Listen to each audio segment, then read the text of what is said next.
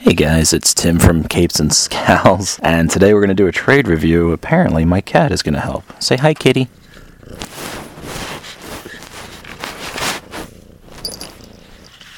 So, yeah, it's not perfect scenario for recording. I've got a cat knocking over my notes. I got a neighbor building a deck or a parade float or something, just constant hammering. And my heater keeps coming on and on and on and on and on. Are you going to lay on the script now? Oh, you're the best cat. Oh, yeah. Good cat. All right, well, I can tell you most of my script. So, today's trade review is Forager. And I, of course, am Tim at mad_dog_Tim. And, we're going to talk about Forager. Now, this is from Jet City Comics, and it is not to be confused with the DC comic character. Your writers are Justin Gray and Jimmy Palmiotti. Your art is Stephen Cummings. Inks are Steve Cummings. Letter Bill Tortellini. I believe it's Tortellini. Coloring by Challenging Studios. Cover art by Steve Cummings and Tamara Bonvillain. Bonvillain? Great name. So your basic plot for this story is Ellie is a young girl with Asperger's. Her parents' marriage is shaky and they decide to take a vacation aboard a luxury starliner orbiting between Earth and Mars.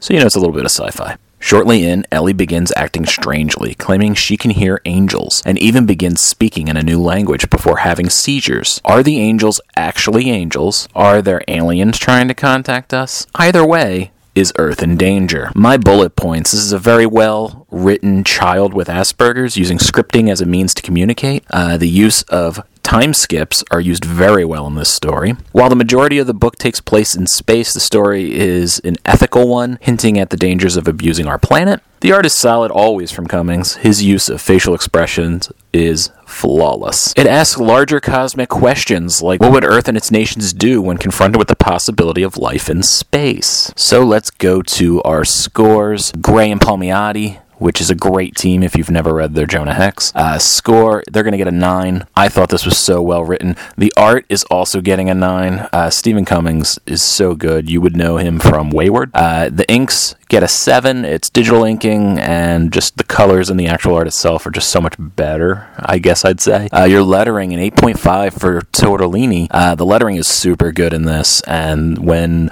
people speak in a different dialect, like when the angels talk, it has a really cool effect on it.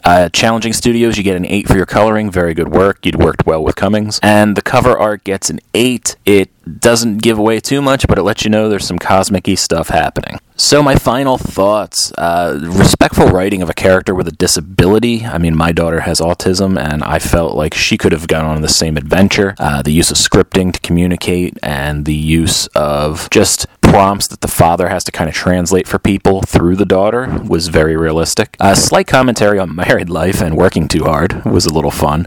The art and colors complement well. Big ideas told in a manner the reader can't likely predict. I want more stories in this universe. If you love Gray and Palmiotti, read their Jonah Hex run. If you like Cummings, read Wayward. And this is just a different type of science fiction story, and it is for that reason that your average score is an 8 out of 10. So, if you like people like Gray and Palmiotti, if you love their Jonah Hex run, check out other stuff they've done, especially together, because that's such a winning team. So check this one out. I hope you like it. I've been Tim at mad_dog_Tim. Hopefully you can't hear hammering and parade floats being made. The cat actually wound down. Good job, kitty.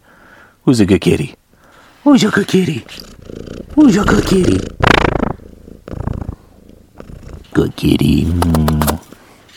All right, and everybody, you have a good rest of your evening.